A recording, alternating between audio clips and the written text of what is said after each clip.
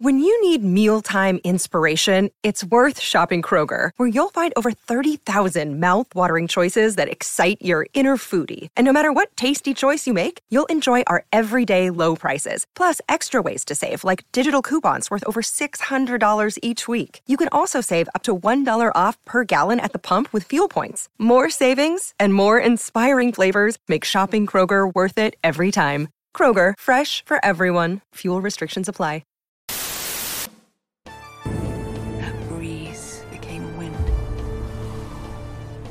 A wind, my brothers, of sacrifice. A wind of freedom. A wind of justice. You've come a long way to stroke your cock whilst watching real men train. Welcome to The Good, the Bad, and the Sequel, this movie podcast where we're typically doing it in two parts, but this is a special episode.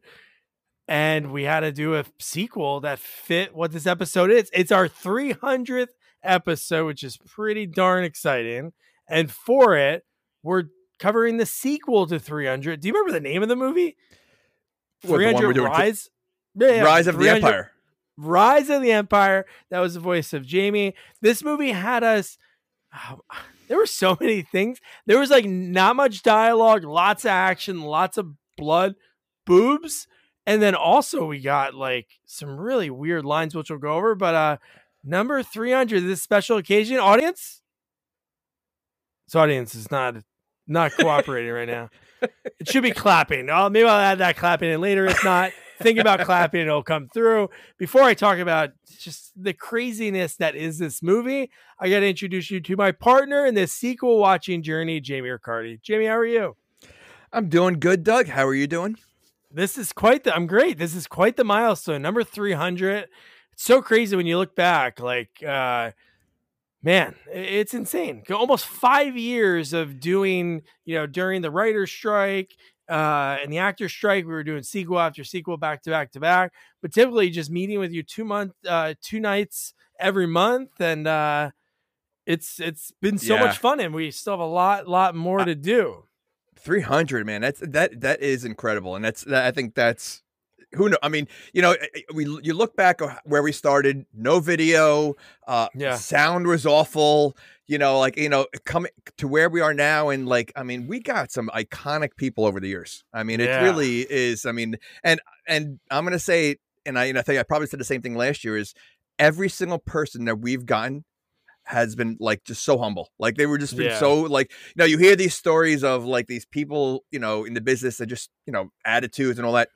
I haven't come across anybody except for one that, we'll get him eventually, maybe. Yeah. One day we'll get you Terry Kaiser. I think it was just his manager that was like that. And Bobby, Revenge of the Nerds. Well, and also, what's his name from Lasby? George Lasby's. George Lasby, his guy, yeah. No. Yeah, I mean, we're running out of time. He's got to be like 80-something years old. So I mean, we got to. So next week we're going to do a 300 episode. We're going to do like the year in review. So a little bit at that time, we'll go back and look at not every episode, but talk about some of the early ones that we did. And like Jamie said, you never know when you start this how long it's going to be. But once you get into it, man, we're having so much fun. What were you saying? So. With this movie, I got to be honest. I was excited. I love the first movie. And I never saw this movie. However, I felt like watching this movie was torture. I found it to be complete torture. It felt like it was the longest movie that I like. You know what it is? If they took out all the slow motion scenes, the movie would be 20 minutes long. Oh, I agree. I enjoyed some of that part, but the thing for me was they were able to do enough dialogue to let us know what was happening and all the interactions, but it just didn't seem like, I don't know. It just seemed there wasn't that many characters that spoke. I think 5 people spoke in the entire movie, and that's including a narrator. So I mean, and honestly, I really don't know what's going on in the movie. I don't understand the full plot it was hard to hear a lot of the dialogue because of the sound effects and music in the background, and like it was honestly it was like a hard movie to watch for me, and I stopped it a few times, and the slow motion in the first 300, it was like something you'd never seen before, and it was great, like it worked. Here's an example of trying to take what you have in the first movie and then just overdoing it. I mean, like slow motion falling into the ocean. They were like slowly drowning, and that was in slow motion. Like they used the slow motion for like every little scene, and it was just like such overkill that it was just, I don't know. It was, and the CGI was like, the blood was so ridiculous. Yeah, you know what it was? I was going to say the same thing, and it was funny because the actress was in both. Eva Green, which we see a lot of Eva Green in this movie a few times, and another girl's a couple times. But the parallels between this and Sin City, because I think she was in the sequel of Sin City.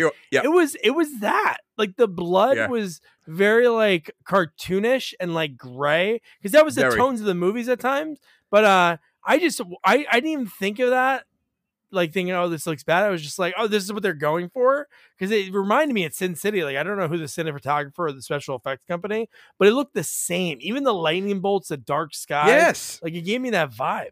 Well, I mean, it gives you that. Well, it gives you like a comic book vibe, right? I mean, like the first 300 is like Braveheart. They just like it just fighting and action and arms chopped off, and they look good. Here, it looked like a comic book that they were just going through, and I don't know. It was, even the characters. I mean, like the whole story of the God King. I mean, like we're gonna get into that, which is, I think, ridiculous. Then you have Gollum somehow shows up in this movie. The Hunchback. The Hunchback. He looked exactly like Gollum. Like, it was just ridiculous. Like, it just, I don't know.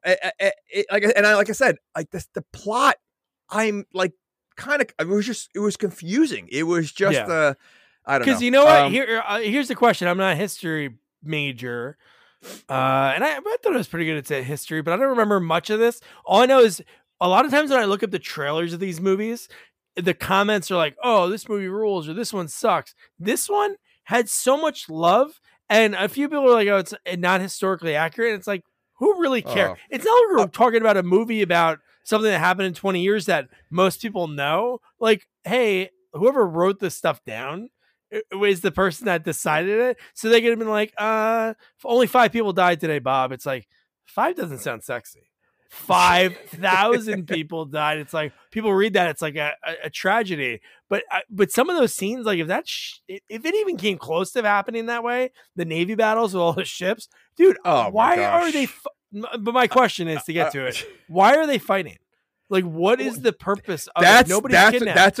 That's what. And I mean, the movie jumps around so much from the past to the present to what's going on now. Like, you get confused. I mean, there's one scene where he's having sex with Eva Green, and then he's waking up on a beach, and like I didn't know where we were, like what was going on. Then you see Leonardus from the first movie, and like, so it just like there was no explanation of what's going on. So like I said, why are they fighting? I don't know. And it was just, and I mean, he asked the Romans for help multiple times. He got turned down, and then he walks away. Like, until like it was weird. Yeah. I mean, yes, some of the fighting was good, and then you get like stuff where a guy jumping off a cliff and he lands on a boat. Oh, like, that was great. That was like something that Jason Statham would do. Correct. Like in Mechanic 2. Yeah, it was. Yeah. Insane. Oh yeah. It is. Yeah. So like, I don't know what. It was hard. Like, and I honestly feel like there was more talk than there was action. Like, they had these like long dialogues that would like speeches, like, motivational speakers.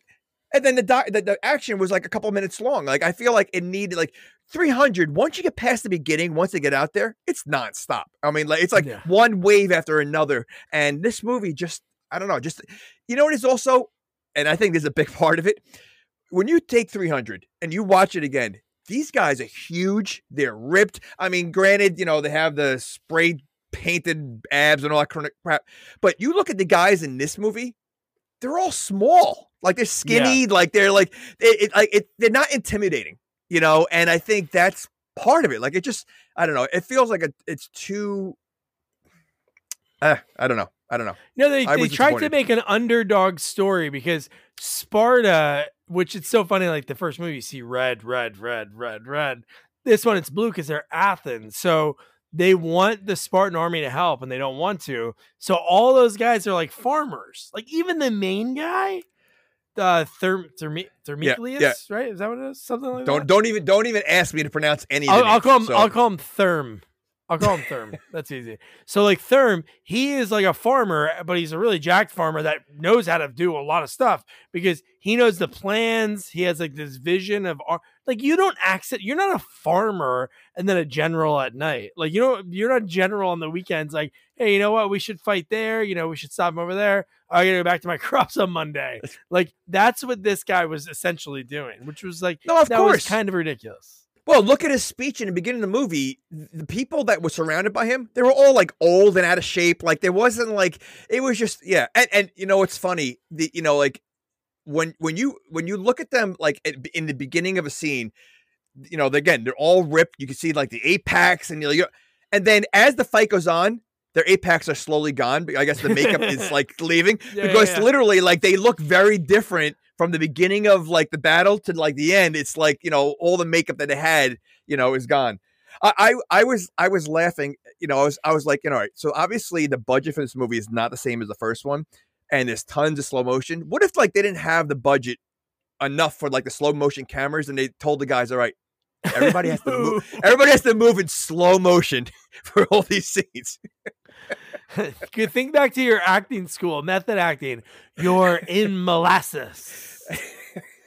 Because literally every scene has a slow motion scene. Like every whatever's going on, and then there's another slow motion scene, and it's like it's ridiculous. And it's like you said, it's what they did then. It was the slow motion to the speed up, back to the slow motion. Like when they jumped off the cliff onto the boat, which like 200 yards down, which they'd be dead, and he's doing that super fast and super slow. Yeah. Like I said, even falling in the water when there's an explosion, they're drowning in slow motion. Like it was just like they just threw in slow motion like every couple of minutes. They're like, all right, we're due for another slow motion, and they did that. The other thing I was going to say, and this goes on throughout the whole movie, their aim with a spear and arrow is ridiculous because it's not like I can when you watch the Olympics, they're a decent space from the target and where they're aiming for.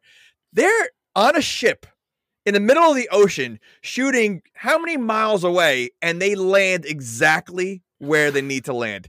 Like their aim is crazy. And I wonder if back then were they that good?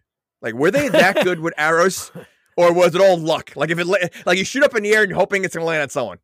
And there was no TV, there was no entertainment. That's all they did. They shot arrows. That was their hobby. Hey, what are you gonna do today? I don't know. I was gonna look at the sky or shoot an arrow. Oh, shoot an arrow, and then that's how they got better. But no, that perfect for the start of the movie. Which again, it's gonna be not hard to talk about this movie. It's gonna be more like there's not too much goes on. It's like you said, dialogue, like a long fight, long dialogue, a little fight. So right in the beginning, we get Therm, and there's like a battle going on because we get right into the movie.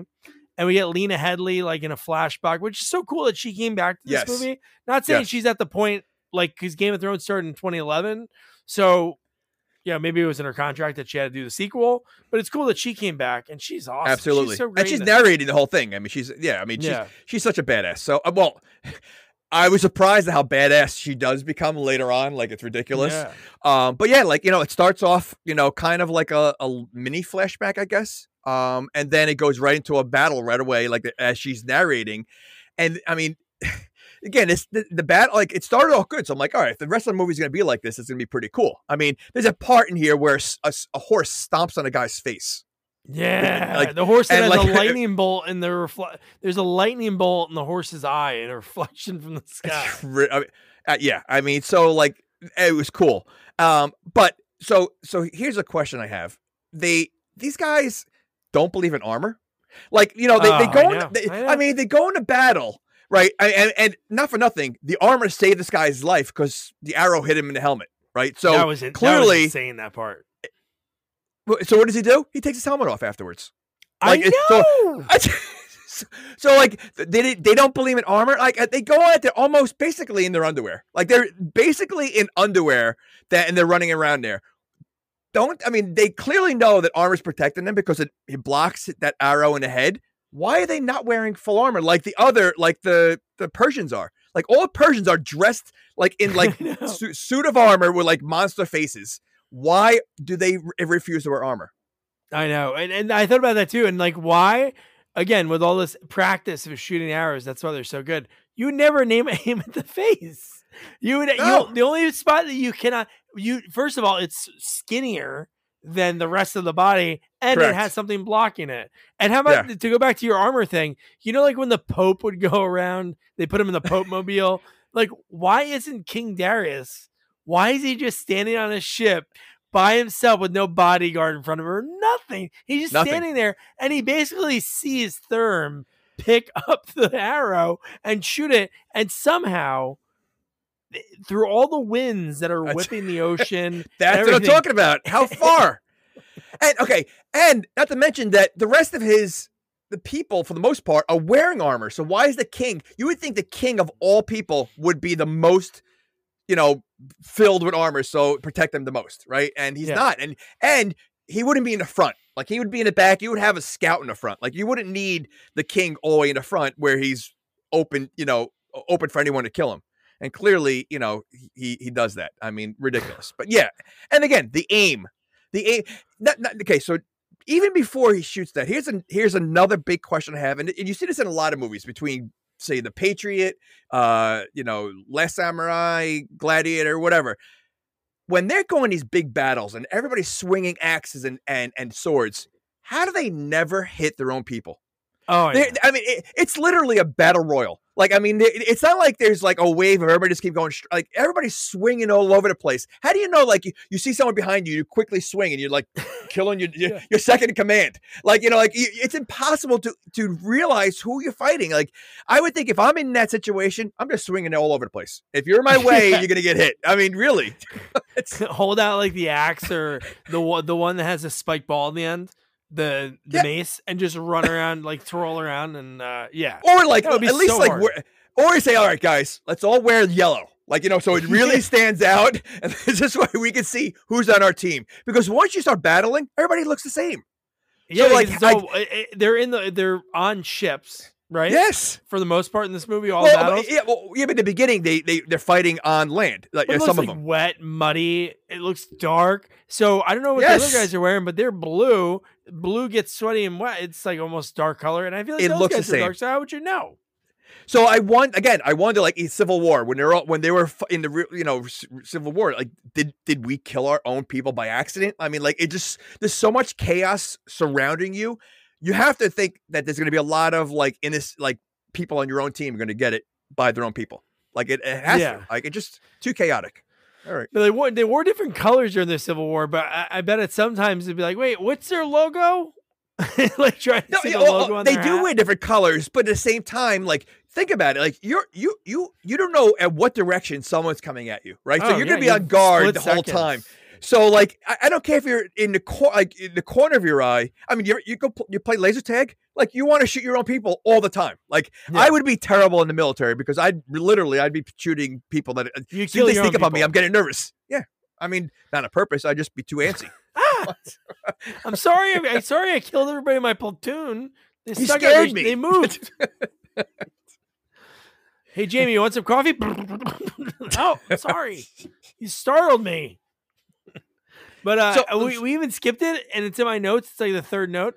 There's boobs. In that first scene, there's like, I guess a lot of like RAPE going on, because we see that real quick, and then we go back to the battle. One thing I had to mention, did you notice? And again, I don't know if they did this back in this time, if all the outfits could be custom made to have like nipples, because Eva Green, every outfit she has in this movie has nipples on it, like leather, the leather outfits, all like nipples, and they're not her nipples. They're not that.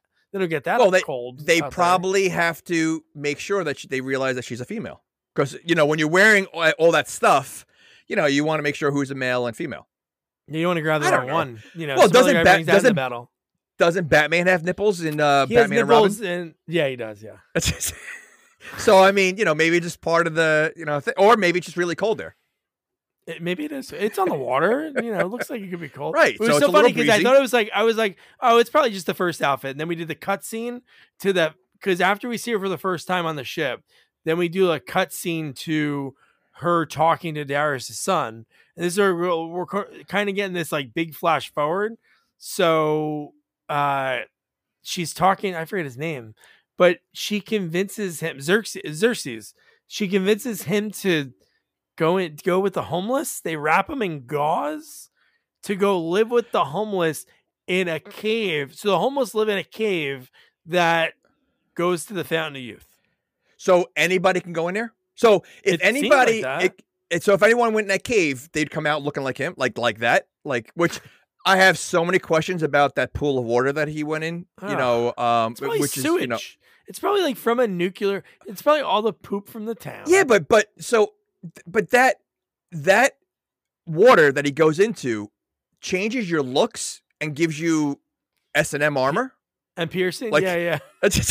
I mean, he looks like if he looks like he would be wearing a GIMP outfit. Like if he took the GIMP outfit off, that's what I pictured the GIMP to look like. Yeah. You know, like Gold. He was like Goldust, the wrestler from the 90s. He was like Goldust with like piercings and like chains all over his body, but he wasn't wearing clothes, but he was like wearing chains as clothes, like that was connected to his head, to his face. Like, yeah, I mean, but that's what the water makes you gives you that when you come out. Golden, yeah, it gives you piercing because he goes in normal and he comes out looking like that. Like, I don't. So and it makes him a god. So if that made him a god, why doesn't everybody just jump in there? Yeah, why doesn't the homeless people? Like, really, they were right there. They were so close to being gods. Yes. So or imagine like it only happens once, and all these homeless people are waiting around to like, oh, we could have been in there all this time. One of us could have been in, and we waited. I told you not to pee in it, Frank. But like, there's no, I unless I missed it. Was there any explanation of what that water was? Right. No. So like, why he turns into a god? Like, why other people don't go in there? Because if it does work for other people, they could. If you're talking about building like an army, like if they all went in there like that, because it also makes him grow like 5 feet taller than he was. Like, yeah, but he doesn't do anything. But he doesn't do anything. I was hoping he'd be like the final boss, you know, like something like that. Well, he's in the first movie too. He's in the, but he doesn't do anything in the first movie either. No. Okay. He's just a statue. So that he's water, like an Oscar. He's like an Oscar. He's a he really is. I mean, and that water. So the water makes you lose your hair. It makes your voice deeper. It makes you grow another 3-4 feet. It makes you bronze, like change the color of your skin, and then gives you S&M clothes. That sounds interesting. Maybe Michael Jackson tried to do one of those, but it did the opposite. He changes color. It changes appearance everywhere. Maybe he has some of it at home, or he had under the wishing tree. Right. Oh my gosh. I just wish there was an explanation for that. I really do. Like, you know, I mean, it just makes so okay. So his father was the one that had the spear thrown into him, or the arrow, right? Yeah. I think okay. For one second, I thought you were talking about Michael Jackson's dad. Wait, so Michael Jackson's dad had a spear thrown to his chest. So I have a question. So he was on the boat. He has the arrow thrown at him and he was wearing some kind of like plate or something, I thought, right? Yeah, it was probably just like jewelry, yeah. So he's in bed with the arrow still in him. With nothing like pajamas or whatever he was wearing. So how did they get the armor off him? Because the arrow literally was still in him. And he was still alive until Eva Green took the arrow out of him and then basically killed him. I know. Yeah. Okay. And like, that's how she convinces him to go. Xerxes go do that. Right, no, I know, but like, wouldn't you think like if you're in that situation, like maybe like cut the arrow at least like so it's not like so sticking out, like, you know, at least make it as small as possible. Maybe he could live a couple more days. Maybe he could live a little longer while it's sticking out. Like he was clearly still alive. So yeah, no, they just somehow were able to maneuver the armor off him without taking the arrow out, and then okay. And then she ruins the whole thing. These guys are moving and like pivoting a couch. going up to a stairwell in an apartment, and she comes in and goes, "Oh, yeah," in 2 seconds. Pulls the plug. Yeah. Okay. Oh my God. Right. How about the next scene? The next scene was intense because she's doing the voiceover while he's going into the while he's going into the gold bath, we do like cutbacks, and she murdered all of his allies. So when he came back, he was alone, and that was crazy. She would walk up, "Hey, how you doing?" And she was just like killing everyone, and nobody else noticed that all the other people were dying. She's that quiet and quick. And everybody seemed to be afraid of her because even on the boat, she's on the boat with all these like warriors, and no one and she literally kills warriors right in front of them. Makes them and no one seems to care. Hey, you know what? That could be me. I could be next. Yeah. Let's get a revolt going and just it's one woman. We can't throw her overboard. It's 50 guys and one person we can't overthrow it. No, they bow down to her they're afraid of her. But she comes across like a witch. She kind of looks like a witch in the movie. So I don't know if that's part of it. I mean, I don't know. Or why did she go in the water? I think she is pale. I don't know why. I don't know why she didn't go in the water. You're right. That's true. Maybe she doesn't like piercings or something. But no, she's super pale, so she gives all those vibes. And even her story, that would be almost to throw back to Agnes's interview a few weeks ago. That'd be the movie right there. You get a girl that's battered, and a terrible childhood. She gets trained by somebody because that guy was training her to do almost MMA kind of fighting, and then they were doing swords. Her story was graphic. They basically tied her into the bottom of a ship in the slave quarters, and she was chained up and guys went down. The fact that we saw that was so graphic when the guy goes, "Hey there," and we saw him start to take his backpack, his satchel off, and then they cut away. I'm like, that's weird. And she was young, at the time. Oh, she looked, it was really creepy. Yeah. So I mean, again, they made her a warrior because she was pretty badass at the end of the movie. When she was fighting, with two swords. Really badass. Yeah. She does a great job in this movie. Yeah, no, she's good. You know what? To me, I think she was the most likable character. Because really, none of the characters really stood out. And I feel she's the one that stood out the most. Even though she was bad, I felt she was the best character in the movie.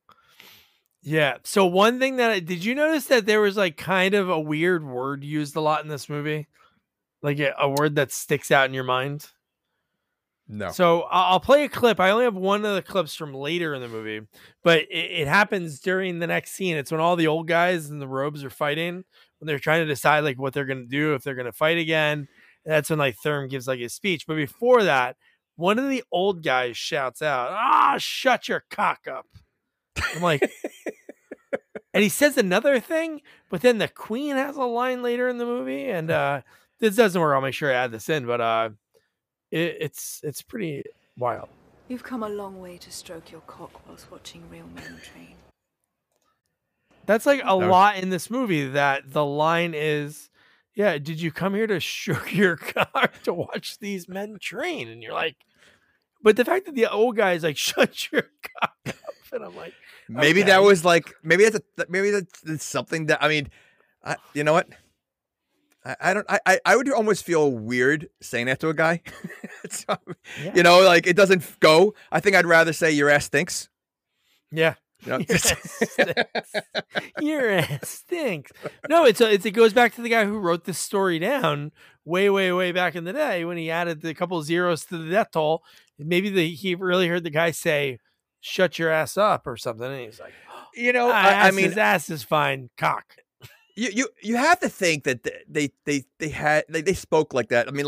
I watched I forget what's the Western that was on HBO, Deadwood, and the amount of cursing they do in that movie, in that show, and you wonder, think about it, even back then with the Spartans, and a lot of drinking goes on, a lot of partying, so you would think they probably did curse like that. Just I don't know if they said it like that, but I'm sure they probably spoke something like that.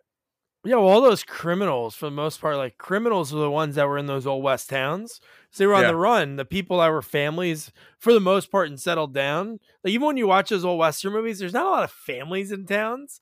It's usually drifters, people alone. So yeah, all those foul mouth guys like in Oblivion 2, just living in that alien Western town. Oh my and gosh. Just saying whatever they need to, you know? Yeah, yeah. So let me ask you this. So these Spartans or the Greeks, both. The Athenians. These are the blue guys. Correct. So again, we talked about, they're all in ridiculous shape.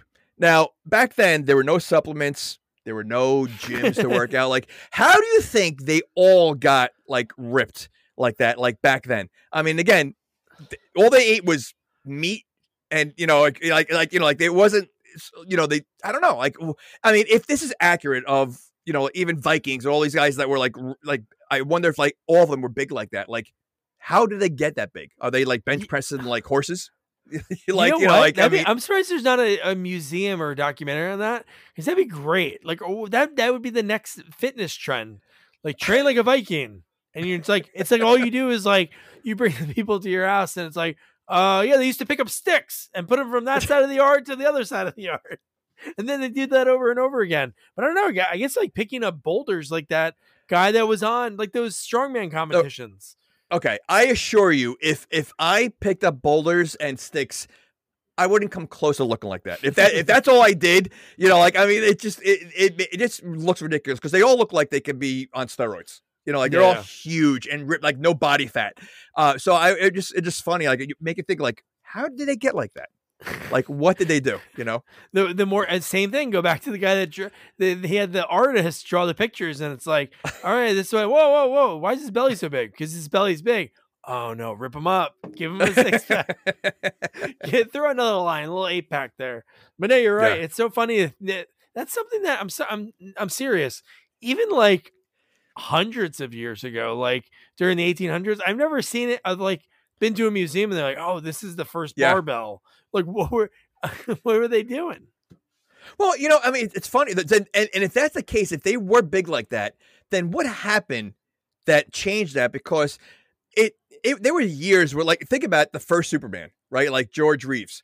He wasn't a big guy. He was just like, he was like bulky, like he was like fat, like fluffy, right? So back then that was big, so like Charles Bronson was like the big guy, like tough guy. So what happened from like the Spartans of being like massive like that there's a time that everybody just started getting out of shape? TV fast dinners food. I was going to say fast food. Fast food came. And cable and TV and on demand and okay. All right. I got a little belly right here with me. So then Thurm convinces everyone out of nowhere, he gave a nice speech, but everybody was so like vicious towards each other. Again, they're farmers. They're, the blacksmith. They do jobs like that. Like, they're not doing jobs that are, that they don't want to go to war. They don't have that experience like the Spartan army. So he convinces them because he says, oh, I can get the Spartan army to help. Because he throws like that little hook. So then he visits the Spartan training grounds. And I love his buddy that the guy ends up being such a badass. But was that where the guy was getting beat up? Is that the scene where he came over? No. No. That is when he's getting beat up. The training.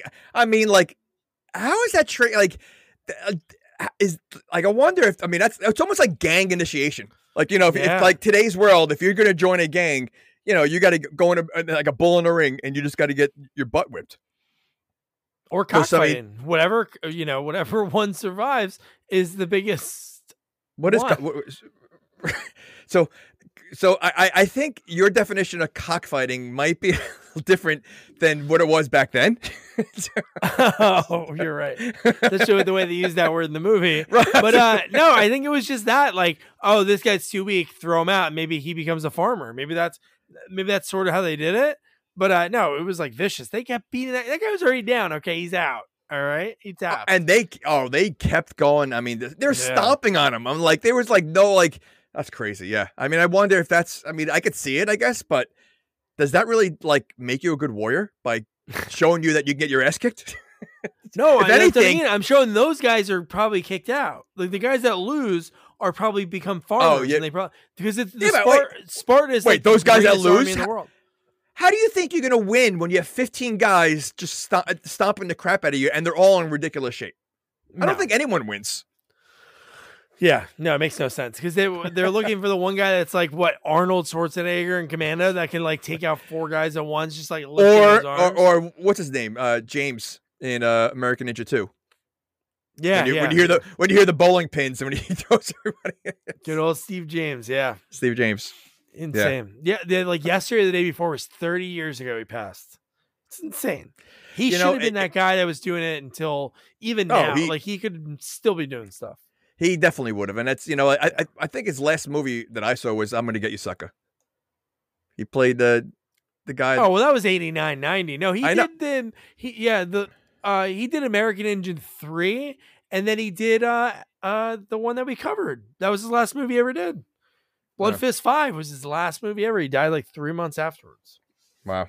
All right. And he was the bad guy for once. That was a very rare bad guy role for him. So another thing in this movie that to go with the slow-mo of the era, also the dust flying in the air and the lens flare. Like they use the lens flare so much in this movie. How about the fact that blood landed on the lens multiple times? Yeah, that was pretty. That was like wild.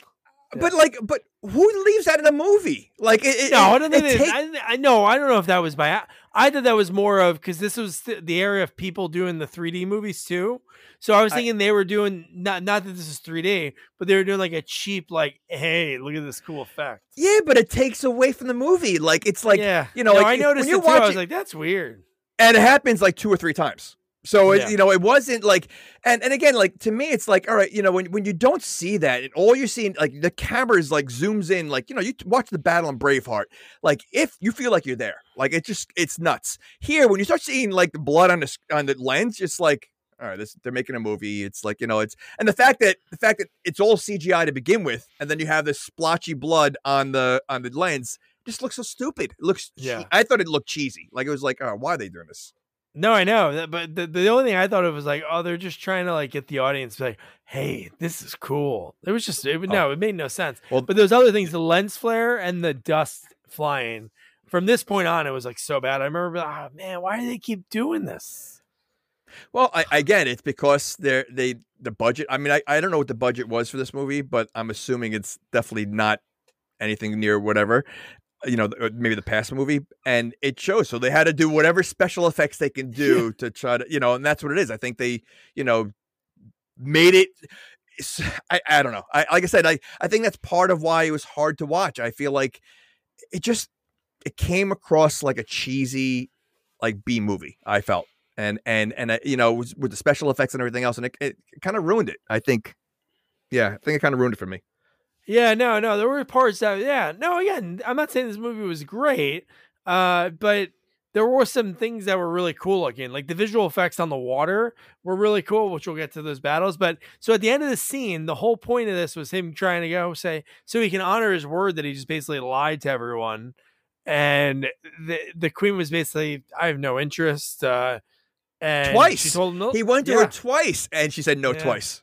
It's insane. But then the next scene, again, no, I don't think people know how badass how do I even say her name? Artemisia? I should know how to say it. Eva Green. We'll go with Eva Green. So Eva Green. Yeah. So Eva Green in this movie. Oh my gosh. I don't think people at this point know how badass she is, like, which they should, because I don't know if she took credit for murdering all those guys, but when the one guy who they have like tied up, this is when he says, "You're a whore from the Eastern Seas." And I wrote this down because this is such a trope with bad guys in so many movies. Eating an apple with a knife or a sword. It's supposed to make you look tough, I guess.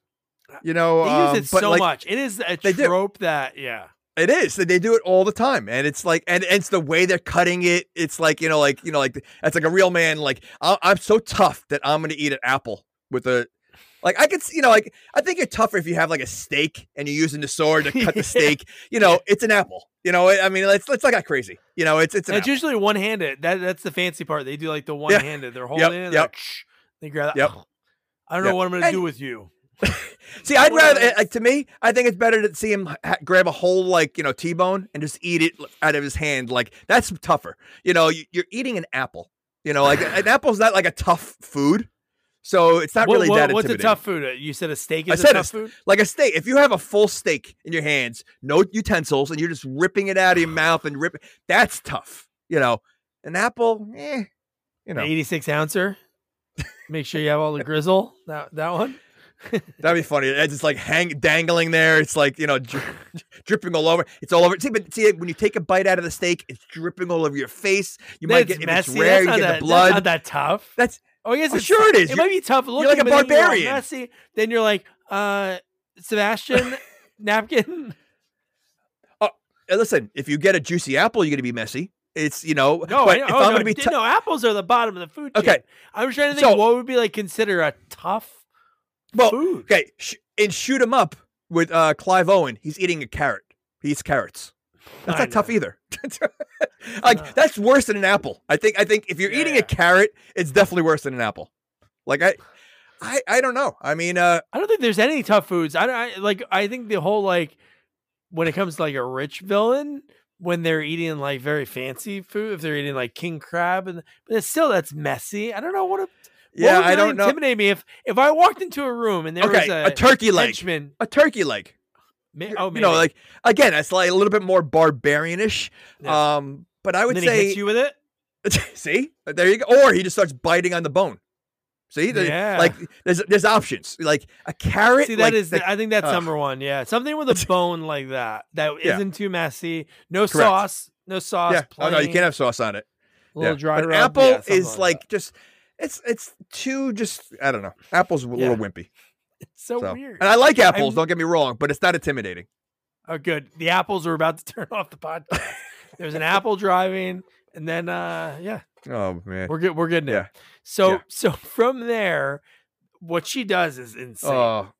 She cuts a man's head off, and she kisses his head, and the head looks great. Like, I don't know if that's prosthetic or it's like CGI, but it looked really good. But okay, so what was she trying to show there? That she's a pervert? She's insane. She's a pervert and she's insane. Like, this girl, we have to do whatever she says because she seemed really calm, and she flies off the handle so many times in this movie, and each time it's like they upped the previous one. But see, now it would have been funnier if like you see a scene later on, and then you see the bed in her bedroom. Like the head in the bedroom on the bed, just like she carries it around with her everywhere. Like in Sharknado, the last Sharknado. They walk in, Miss Green, I'm sorry I interrupted you. How'd this get here? She's cuddling with it. Oh my gosh. She has leave it on her belt. On a broom. Yeah. Yeah. I mean, again, like she and it wasn't like a peck. Like she made out with the dead head. She did. The dead head. So that's. She was dating her girlfriend, that Dead fan. But no, it was just so. I'm like, whoa, this is insane. Like, she's crazy. She's really. She is. Yeah. And then the next scene right from there is when she sniffs out. This scene was wild. Like, this guy's badass. I really like this character in this movie. I forget his name. But the one that had the son. That joined. Yeah. Yep. Dude, when he gets sniffed out of being the spy and he admits it gosh. and he kills everyone, and then, dude, then he just dives right into the water, and then you get, like you said, this is one point they're not good at the arrows because they shoot a million arrows. None hit. Not one hit, but they can hit. First of all, the fact that the rest of the movie takes place in the ocean makes no sense to me. Like, if it like so. Greece is going there to attack the Persians.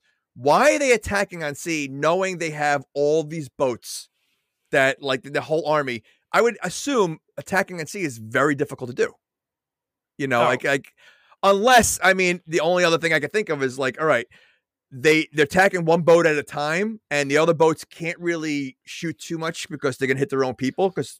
The boats are too. I don't know. I just don't know. Like, what isn't it better to sneak on land than go out there in the ocean? Like, I don't know. I think no matter what, I wrote down. Could you imagine if there was no guns or bombs or missiles or anything?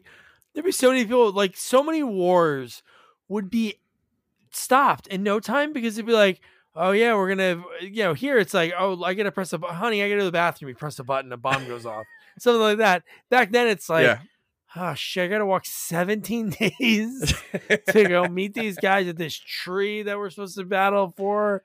Ugh, and then they don't go. Not to mention, they use their boats as a weapon and ram it into. Yes. Right, but how do you know your boat's going to survive? What if your boat you ram it, and all of a sudden your boat is the one that starts sinking? You're like, oops, well that didn't work. That happens. The whole front of one boat falls off, and all the guys fly off it. I'm like, well, you knew that was. You wouldn't brace yourself. I know seatbelts were a concept, but hold on to the. Oh railing? yeah. When they go flying, it's ridiculous. Yeah, I mean. Yeah, and they caused that. Well, didn't they have the rope they were holding on to?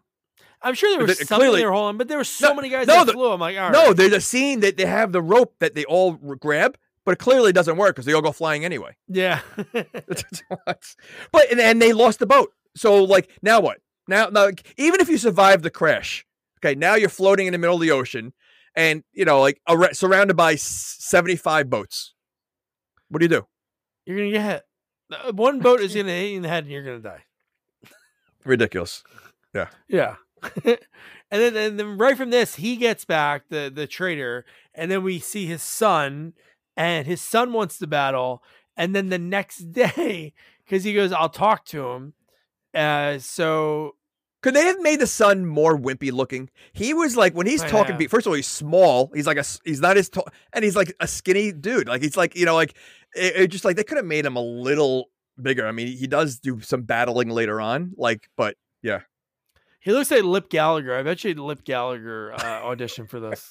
He has the same face as him, the same look, and I'm like, man, I bet you But no, you're right. He is a whimper again. He's like a farmer. He's probably I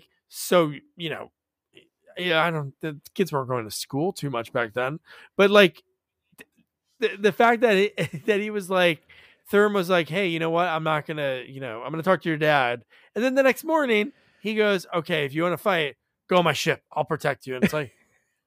The guy just said he doesn't want his son to battle, and then you're gonna bring his son into the battle, against and Eva Green wants to kill you, so you're gonna bring him on the one boat where it's gonna get attacked. Yeah. Okay. All right. God. And then we get our first Navy battle. This is a cool. There are some things in this movie that are cool. His speeches I thought they were pretty cool, but I love the fact that you get his speech and then you come back to Eva Green, and hers is she's like, I want you to destroy all of their ships. She is she wants everyone dead. She doesn't hold anything back. She's a bad guy that would not protect people. Except in the scene right after this, she should have murdered him when she had the chance. She has no loyalty. I mean, I would not want to be on her team because you don't know when she's so bat crazy that you don't know when she's going to just turn on you. But all that whole beginning about the brother and seeing him. He does what's the point of that whole scene in the beginning? And he does nothing in this movie. He does absolutely it was a wasted character almost. We got his backstory of how he becomes that guy or the god, yet there's nothing else that goes with it. It made no sense. If you didn't have that whole scene and just had Eva Green as avenging her father or whatever, the movie goes on. Yeah, you didn't need that part, so I just don't understand why they even had it in there. Yeah, there was no time that he helped or hurt her. Maybe it'd been good at one point she needs help, and then but he doesn't really It wasn't she was asking for help. He just was I'm not going to help you. But it wasn't she was in a situation hold my arm and then let her go because you basically killed my dad or you manipulated me and kill all the people I love. No, nothing. But she is badass because in this battle, again, it's so hard to describe these battles, especially the ones on the ships. They're obviously going back and forth. And then they win. Athens somehow sort of upsets them because of a strategy of going into the circle, this whole weird thing. But my favorite part of this whole movie, and it's kind of a running bit. It only happens twice, but I think it's so funny. So was it the slow motion? Was it the slow motion rowing? No, not the slow motion rowing. Okay. But no, when she appoints a guy, so she's in charge, right? She appoints a guy minutes before the battle starts. Okay. what can he do?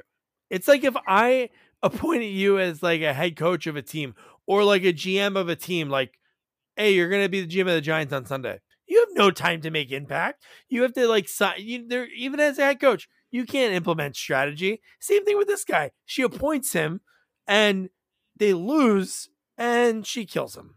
Like she throws him into the ocean in seconds. And in my head, I'm like, he had no chance. She did not waste any time. Well, yeah, but she clearly set him up. She must have not liked it for whatever reason. Yeah. And so, if she's going to pick you to do something, you're pretty much not going to make it. Yeah, and I love the one guy was kind of going against her right after this. Yeah. Like, oh, we should have done this. We should have done that. And then he was like talking shit to her. And then within seconds, she's like, I want you to lead the Navy into the next battle. And he's like, oh, we will win. And she's like, I want to win tonight. He's like, oh, we will. And I'm like, you just saw what happened. Saw something you have no control over. It's not like it's not like you'd be like, hey, ship 14, we got to go after ship 27 on their side. There's nothing. You're just watching it. It's like electric football. No skill. And again, you see this in movies all the time. You have that one leader who will kill one of their own warriors, and you're surrounded by all these people. Why are they not revolting? Like, they have to be saying, that could be me next. I mean, if she points to me, like, so why do they take the orders from her and continue to do that? Like, it makes no sense. And again, this happens all the time. Like, no one ever goes against the captain. Yeah. Like, they're afraid. The sick thing is, I think no matter what, everybody wants to do that. So then if four of them get together and then they have to decide who's going to be the new one. And then once they're like, hey, you know what? Let's draw straws. The one guy who wins. Oh yeah, I'm it. And then like a week later, it's like, he sucks. Let's kill him. And then it's three guys doing the same thing. So no, but they could have easily done that. Or I'm thinking like, they're all discussing it, but no one believes that anyone's really going to do it. So then when the one guy goes, all right, charge, and like everybody else behind, and the one guy runs forward, and he's the one that gets killed. And you're like, he gets caught. Good thing we did. Yeah, stabbed. So there's probably So there's probably no trust there. That's why like they're afraid. Like it's like the prison escape, right? Everybody has that idea, but who's really going to do it? Yeah. So I do like when the guy's doing the report again. How quick can they get this information without cameras or microphone, something? He's like, I think we've lost, because he goes to the numbers and he's like 15 ships fully destroyed, 25 this and how many in total? And she's like, and he's like 75 lost ships. I'm like, how do you replenish that? Yeah, like, well, how do you know though? But how do you know? I know. Is there someone like keeping track? Like like his job is only to keep track what's going on somehow, and that's it. Like it is, it's ridiculous. He's a counter. He's looking in like a big old telescope, and he's like, 1, 2, 3, 4. Oh, that one moves. 1, 2, 3, 4. Which is so silly. So let me ask you this. So back to the rowing that I was talking about before. So they had a guy that was whipping the rowers, and again, you see this in movies as well. Wouldn't that weaken your rowers? Like if you're constantly getting whipped, like I would think that would do the complete opposite. Like it's only going to slow you down because people can start getting hurt. They're not going to be able to row. They're in pain. So how is that helping? That's not motivating. Yeah, I think the only way they should. I think there's no way in hell that's what they ever did. I'm sure they did. Maybe when somebody stopped doing it, they whip them, and then the people keep going, and then it's make an example of them. Then whip. Yeah. Right. So I think, okay, you take the one person that's slowing everybody down and then whip him alone. So everybody watches and they're like, all right, we better haul ass because I don't want to be next. Fine. But if you're whipping them as they're rowing, I can't see that being motivating. Yeah. 100%. Okay. Insane. Okay. They're just in the insanity of thinking like, hey, I'm going to hit this person I want him to go on top speed. As soon as you hit him, he's going to buck. And then he's not going to. Then he's going to slow them down. They're probably thinking it works for a horse, so why not work for rowers? Nay. Oh man. And speaking of horses, by the way, that might have been the dumbest. Like I there's a lot of things that are dumb in this movie, but to bring a horse on a boat and ride it, I mean, like, doesn't that kind of, I always feel like that makes you a easy target. I know you're going to trample on some people, but like you are like they all have bows and arrows. I mean, you are higher than everybody else, but like you're riding a horse from one end of the ship to the other. Yeah. I mean, like, yeah, and then you jump into water with the horse. So ridiculous. So like, why would you bring a horse on the ship with you? Like, it makes no sense for a battle. It's so dumb. Oh my god! But the next scene is one we have alluded to a few times already. The not infamous, but because we're talking about it so much, when they jump off the cliff onto the ship, onto Eva Green's ship. It was a high cliff. This was not a low cliff. It was ridiculous. Yeah. You got broken legs landing. So yeah. Okay. Oh my god! And then what's his name? He's like a WF wrestler in the scene, Therm, because he's so badass. He is like he is going after. He sees like the bigger guy far away. That's like, I guess, like sort of like in this scene, like the main bad guy. He's like going through boom, boom, 1-on-1, like taking all these guys out. Then the last guy, he's like kind of having like a little battle with for a second, and then he chops the guy's arm off and his leg off. Like, whoa! And he split him down the middle. It was insane. Yeah. It was insane. No, he hits him right in the middle of the head. In the head split. Yeah, he sliced him. Oh. Yeah. Well, you know, it reminded me the one part because he not only chops his arm off, he chops his leg off too. I think. Yeah, because he turns him into a mat. Because it reminded me of Holy Grail when he chops his arms off, his leg, and I'm like thinking because the guy was hopping for a second because he had one leg and one arm. I'm like, oh my gosh. Yeah. No, it was kind of like so silly. And then here's the most ridiculous part of the movie. And I don't know if this has ever happened. I don't know how this can happen. I know obviously in war, you want something from a war. So even nowadays, it's like two countries will talk on the phone or meet and they'll be like, here's what we want. What do you want? To go back and forth. But the fact that this all happened, the Athens army, who's like, you know, a rag'em tagg'em bunch of farmers, took out 75 ships of the Persian army. So Eva Green, there's one ship close to them, right? And a little like dinghy boat comes out and the guy walks up and is like, you know, Artemisia would like to meet with you. And it's like, I'd be like, why would I do that?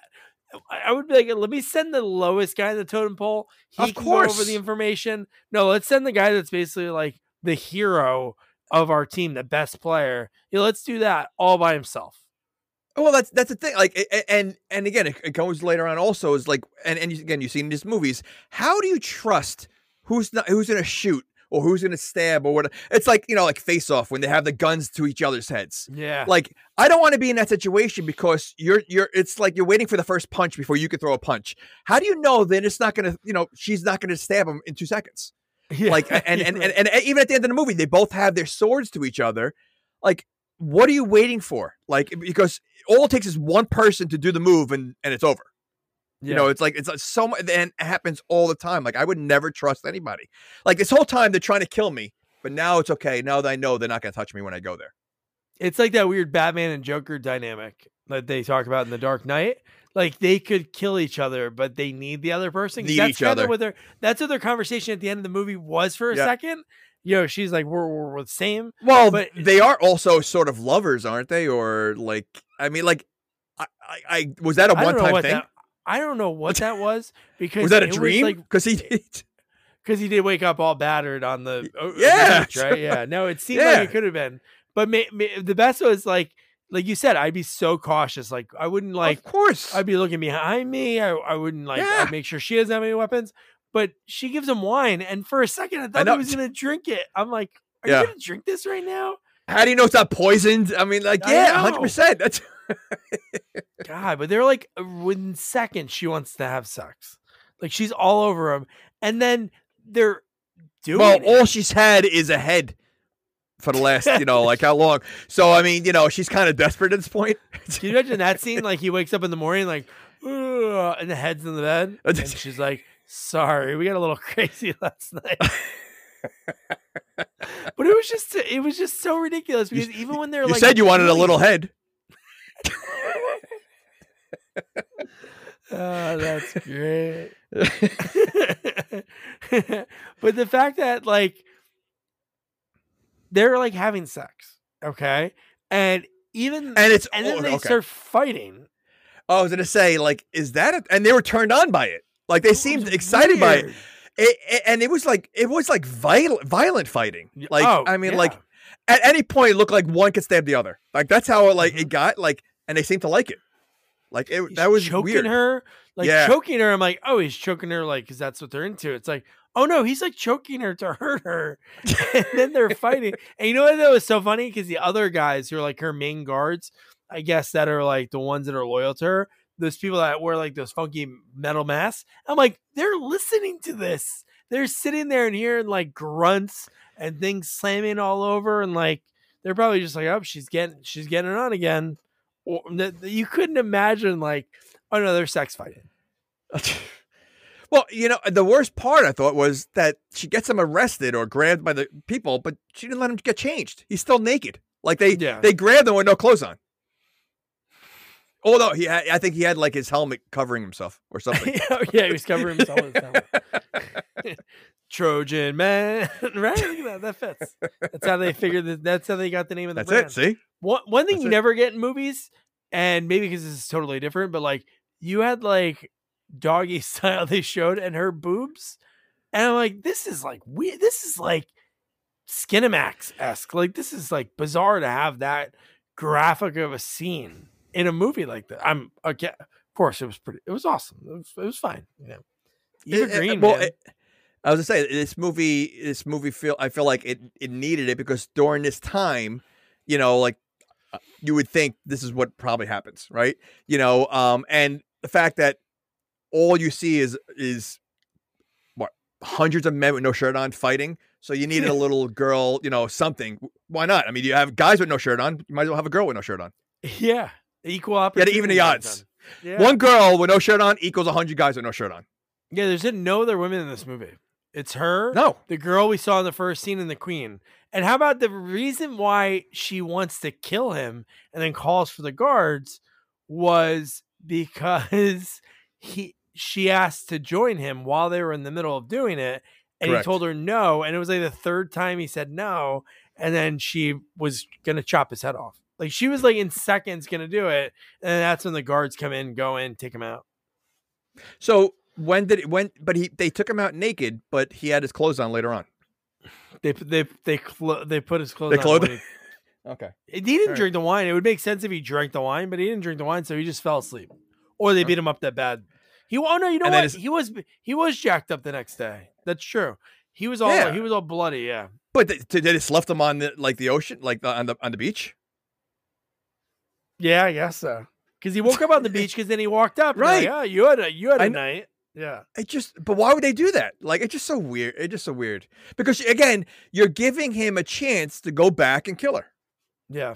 Like, so, it's like all these, the tropes in all these movies. Why do the bad guys always leave that one guy? Like you said, maybe it's the Batman Joker thing that, it's more fun having someone that I can battle with. Yeah, I think I've mentioned this before when we've talked about this conversation, but there's a Seth MacFarlane. It's called The Cavalcade of Comedy. It was a DVD that came out probably in the 2000s, like maybe when Family Guy was off of the air for those 2 years. But on it, they did a Wile E. Coyote Roadrunner sketch, and he caught him like in the first minute. It's like a 5-minute thing. You know what I'm talking about? I think so. And he's like depressed. Well, he catches it, he eats it and then he's hanging out with his buddies. Yeah, and he's just depressed, looking at the skull on his mantle. Yeah, because that's what he lives for. Like that's his life. So maybe for the Joker, Batman, they wouldn't have. They need each other. It's funny. I just saw the Dark Knight the other day, and I mean the way he says "you're too much fun" or something like that. He says that to Batman, like I need you. I'm not trying to kill you. I need you. So yeah, I guess. I mean, I don't know. I mean, obviously it backfires later on. So I mean, it's not a good plan. No, it's not a good plan. One thing that was really cool, and I wonder if this is historically accurate. I got to Google it and do some research. But how about when she asked for her personal guards to go in, and they have like those leather backpacks, and they start swimming? I no joke. In my head, I'm like, oh, those must be bombs. Like my brain just said bombs. Like I'm thinking, oh, they're gonna light themselves on fire, and obviously it changes in a few seconds. It's really, the scene's pretty quick.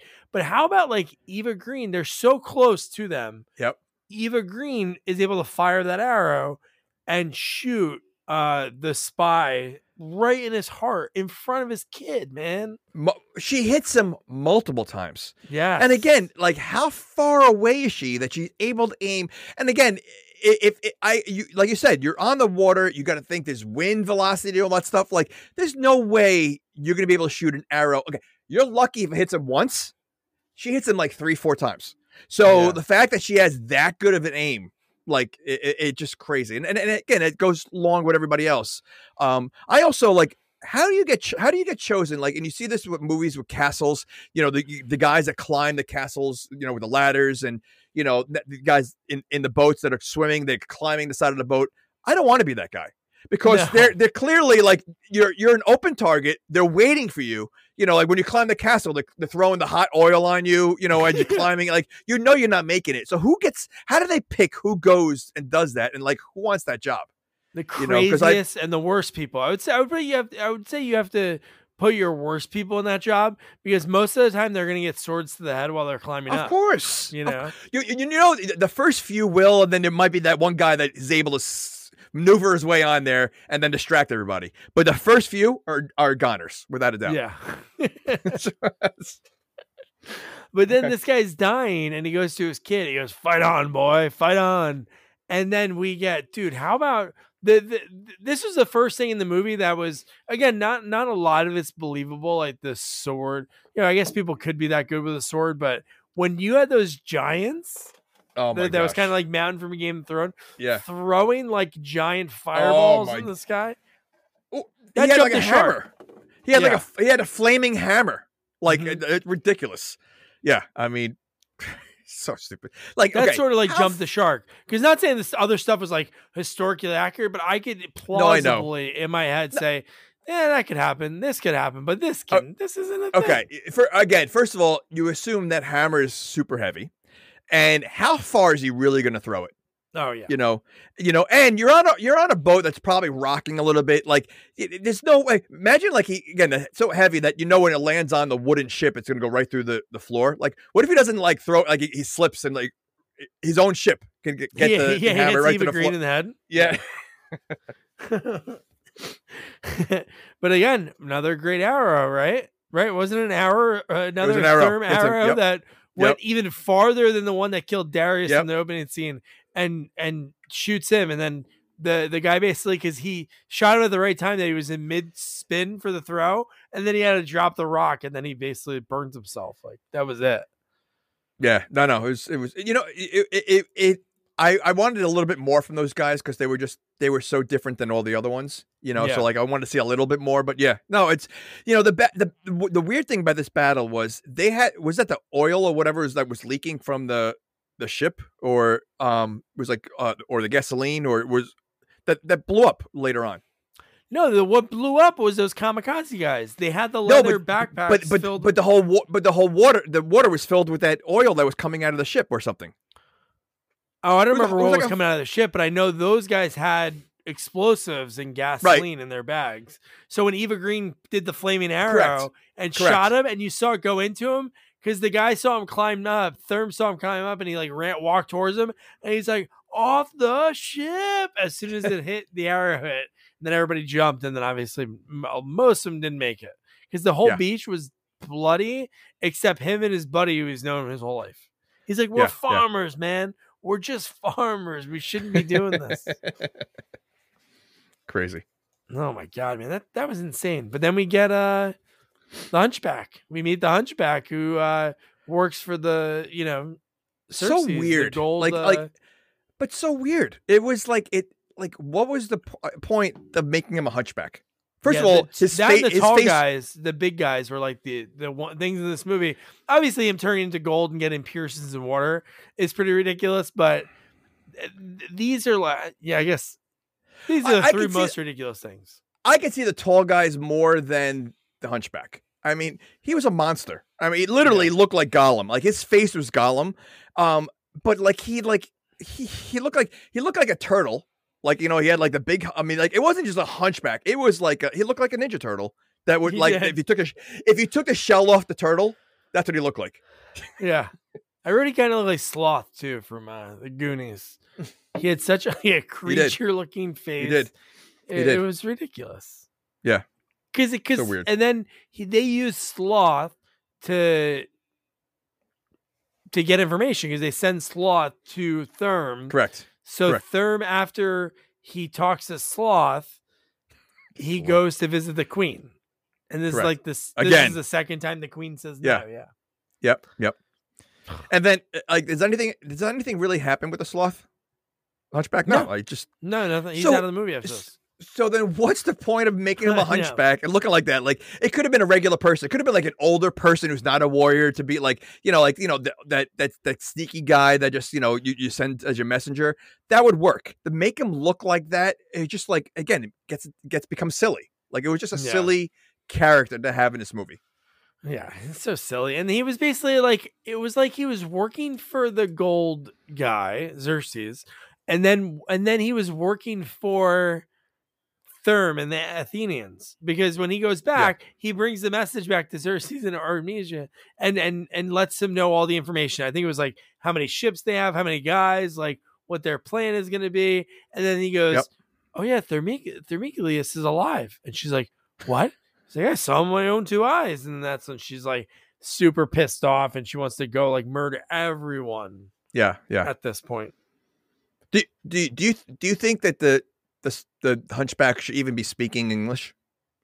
Like he looks so much like a monster that he should be grunting. Like there shouldn't be any words that come out of his mouth. He should sound like he's gargling marbles. Like there's no you're right. No words should be coming. And it'd be like, okay, take this note to the people over on the other side of the mountain. That's it. That's all that guy should do. Yeah, There's no way anybody took the time to be like, hey, we're going to teach you how to read and write, bud. Especially coming from that side. Like, they're not teaching him anything. It's just... Or maybe he was the last guy that got beat up during a training. Yeah. That was true. Yeah, he got his ass kicked so bad, they shifted his spine, changed his rearranged his face, which could make sense, how brutal they were destroying everyone. Yeah. But so then they go into somehow Therm convinces them again, even though so many people died. Hey, we're gonna do this. Maybe they're gonna help, because that was what he kept saying. Like, oh, Sparta, maybe they're gonna send people in. She said no. 2-3 times. Doesn't he also say something like, we're probably not coming back from this? Yeah. It makes it so like, who's volunteering for that at this point? Because I'm not sure even they know why they're fighting. So okay, listen, we're gonna be outnumbered by a lot of ships again. There's gonna be, we barely made it out, made it out alive this last one. This time we're probably not coming back. Then why are we even fighting? Like, what's the point of it? Like, let's just go home. They never said anything why. All they basically said was obviously Persia wanted to take over Greece, but it was like, I don't know, wouldn't they wouldn't Sparta have helped earlier if that was really the case? What do they think? Persia would take over all of the country? Oh, we'll leave you your part. You guys are good. No. This would have been better if it was the Romans, because the queen wants revenge on her husband that died from the Persians. That storyline would have been better. And now you have a reason why they're fighting. Here, I just don't. Again, I don't understand you already in the first movie, you already saw the odds, right? It was 300 versus how many, and what they almost beat the odds, but they didn't. You're going to try to do the same thing in the second movie with Greece. Yeah. It makes no sense. Like, I think a revenge factor would have been a better way to look at it. Right. Yeah, they made a bunch of sequels after this, and it was 300, and they never make it. They never. It's really just the story. 300 people die every time. People die underneath. So okay. I did like the makeup was pretty badass. It was very. I wonder if Zack Snyder wrote and produced this movie. I wonder if he was a fan of Cobra Kai or Karate Kid, because they had that skull makeup from the Halloween party. But what was the point of that though? Just battle just battle stuff, I guess. Yeah. Okay. It was they look like they did look like the Cobra Kai. I was trying to figure out what I've seen even these tribes. You see the movies with when they have the cannibals. They usually paint their face like that.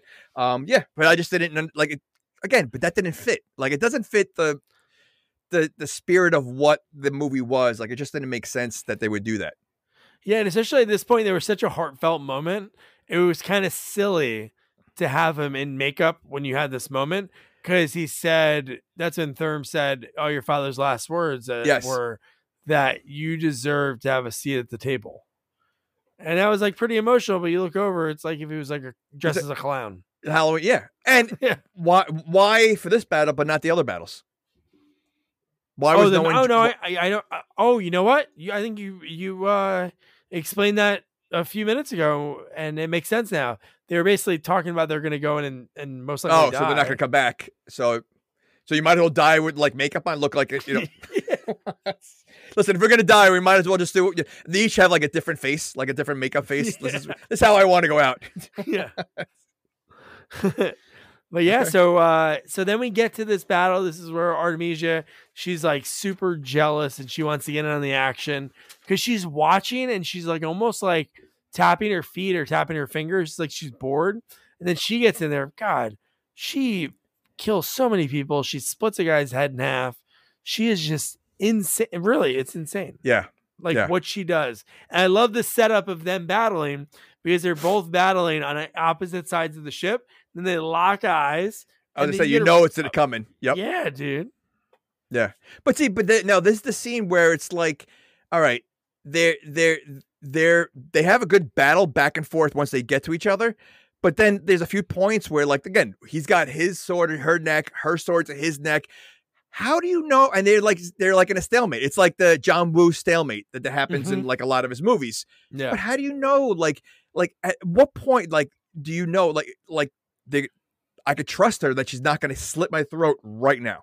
I know. Like, you have to just again, it's so weird. And then you get a line that I never thought I've ever heard in a movie, because most of the time in movies, you never get man versus woman fight scenes. But when she says, "You fight much harder than you fuck," that should have been the line that made him slit her throat. That's not nice. That's not nice. That was a very awkward night for me. I haven't slept in days thinking about what we did, and you're gonna bring it up right now. Or I had a battle beforehand. I mean, I'm tired. I mean, yeah. The moon was so. Oh, I didn't mention that. How large was the moon that night? The moon's never that large. It was like it took up the whole screen in the one part. I'm like. You didn't also talk about the eels, the massive eels that were in the movie swimming around, which did they serve any purpose at all? Now, were they real? That was another element that was fiction. A lot of this movie you could believe, but the fact that you're right, the giant eels with the hairs coming off of them. Yeah. But nothing came out of that. The boat exploded. I mean, I know we're going backwards. The boat exploded. They're again, slow motion drowning in the water. The eels are swimming by and nothing else happens with them. They don't come into play later. The eels ate two people and then fade to black. And then we went to seeing all the people dead on the beach. But you're right. That would have been good in the final scene to get one of those come back, do a little Beetlejuice action. And eat her. Like the sandworm. Oh, yeah. Yes! Yes, see, that would have been good. Either come through the boat or come on top of the boat and grab her. Fine. Otherwise, yes, they ate two people in the ocean, but that's it. It didn't come into play. They didn't need to have them. They were drowning anyway. So half those people were not going to make it. So to bring monster eels in, again, served no purpose at all. And did they bring them in? Or they just happen to be there? No, they were just, bring them in. They were swimming in the ocean. They were in the middle of the ocean. I don't know if the Persians had them on a leash under the ship and, okay, guys, come on, go play. No, I think they were part of the ocean. I don't think the Persians had them. Imagine if that was in the ocean. Oh my! I'd never go in the ocean. I would never go in the ocean.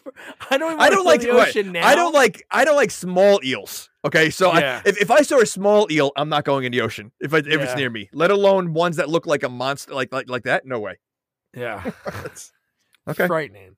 And then right at this point, the queen shows up. Her navy's ready to go, and then all in Greece combined, they surround the Persian navy. And again, he's useless in this whole movie.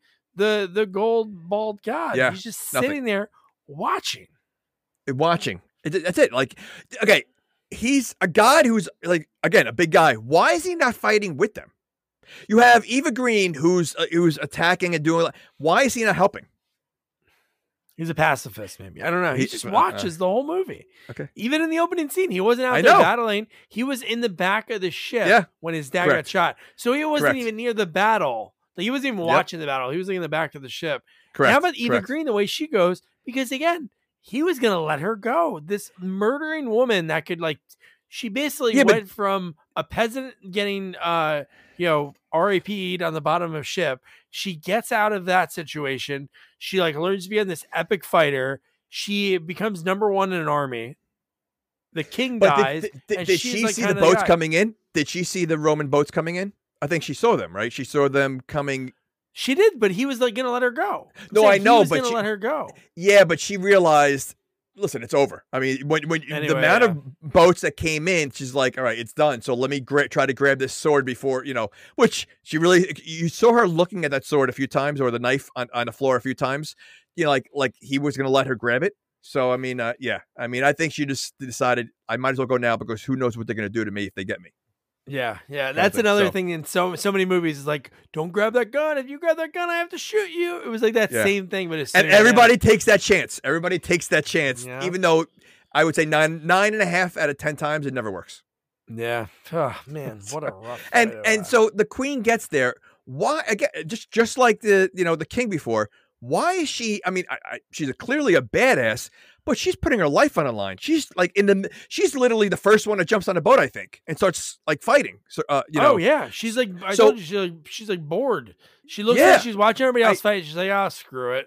But why though? Like she, I mean, like again, she's the queen. Like she could die. Yeah. Okay. Insane. Yeah. No, the queen's badass. No, there was a lot of, and then from here, we cut to the credits so quick, and we get so Black fast. Sabbath War Pigs playing really loud, cutting back to action for a little bit, and then mostly credits the rest of the way. I mean, because there's a huge battle going to happen right now, like before the credits happen, because the queen just gets there. All she did was go to one boat, so there's still all these boats around her, and nothing about the brother. Nothing like says like, what happens to him. At least give us some like words. Like sometimes they'll, like how they do like in Fast Times. They say, oh yeah, this guy went here. This way. It's like, hey, I love that you chose the Fast Times. Or the end of Animal House. I always think of the end of Animal House is a good one. Animal House. Right. So you could say like, yes, the God King ruled for the next 20 years or whatever. Like just something, give us something. No, it literally ends right before a battle. Like, yeah. Okay. So-and-so invented the Post-it note. Like, Blukowski, he became senator. That was his thing. That's the best. Yeah. Oh, and then he didn't. And then and then one of the people in that, didn't they join the army? And then they got shot by their own people. Oh yeah, no, Niedermeyer. Niedermeyer. He went to Vietnam and he got shot by his own people. Yeah. Oh man, funny. So that was 300 Rise of the Empire, whatever it's called. Jamie, this is a perfect movie to do for our 300th. Again, it wasn't easiest to talk about, but it was the only way to go. There wasn't any bowling sequels for us. So would you recommend anybody to check this one out? I would not. I think I don't think it's necessary. I don't think it's entertaining enough to watch. Watch the first one again. I would just watch the first one again. Watching this makes me want to watch the first one again and see how slow motion should work, and not in this movie. I really, there's no sense. Like I said, there was good action, some scenes, and but it literally was a torture to get through. And I had a hard time getting through this movie, so I would say no. Yeah, it's a shame for the main guy because he wasn't in much after this. So maybe it was a better script or the better way the movie was put together overall looks wise. He could have maybe became an action star because I thought he's pretty good. And I was surprised when I looked at the IMDb he wasn't in more after this. Same with Eva Green. I know I've seen her and stuff after this year, but I'm shocked that she didn't do like a full action movie. She was in a Bond, right? Wasn't she one of the newer Bond movies? I don't know much about her. But I always hear I've heard her name so many times. I do. I know all about her. So, but I mean, I know I've heard her name. She was in Casino Royale in 2006. Okay. She was in Penny she was Dreadful. in a bunch of stuff. Yeah, she was in a bunch of stuff. I just didn't know what. You notice her looks like don't stand out. Like, I mean, like she looks like if I've seen her so many times, I forgot that because she looks very like she looks like a Jennifer Love Hewitt. Like Jennifer Love Hewitt had that like girl next door kind of look. So does Eva Green, right? She doesn't like, like, so I feel like I've probably seen her so many times and not realized it. So yeah.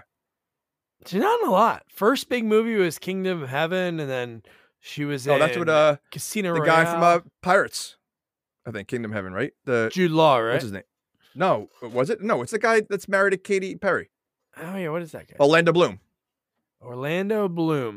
Yeah, so she wasn't in much. It was shocking because she was really badass in this movie. I'm surprised she wasn't in an action movie right after this. She was in Dumbo. I never even saw that. Jesus. I did. Yeah. But so that was 300. Next week, finish the year off right. We've been doing this we didn't do it every year, but definitely in the last 2 or 3 years, me and Jamie will do a little look back. The timing of it being 300 is perfect too. So we'll talk about a little bit of not all the 300 episodes, but mostly 95% of it is going to be talking about, the year in review, looking back at sort of an odd year for us because of the writer's strike and the actor's strike. So we did more sequels. So we'll look back on some of the, highlights from some of the interviews. We'll do our Mount Rushmore of, best sequels, best characters, worst sequels, whatever else we can come up with. And it'll be a lot of fun to look back at this year because it started off with a bang, really. Started off with a Lethal Weapon 3 at the beginning of the year and some amazing interviews and a lot of fun stuff. So, and one thing we're going to have to talk about, too, that I'll have to drive Jamie crazy with is this. Oh, my gosh. We're going to have to talk about that. I'm going to play this while we're playing this out. So, I don't know if I can turn this down. Oh, I can. Perfect. So don't forget to review, rate, share our podcast. Follow us on all social media at Sequels Only. And don't forget to check out our website, sequelsonly.com. Good night. Good night. Good night. Good night, guys.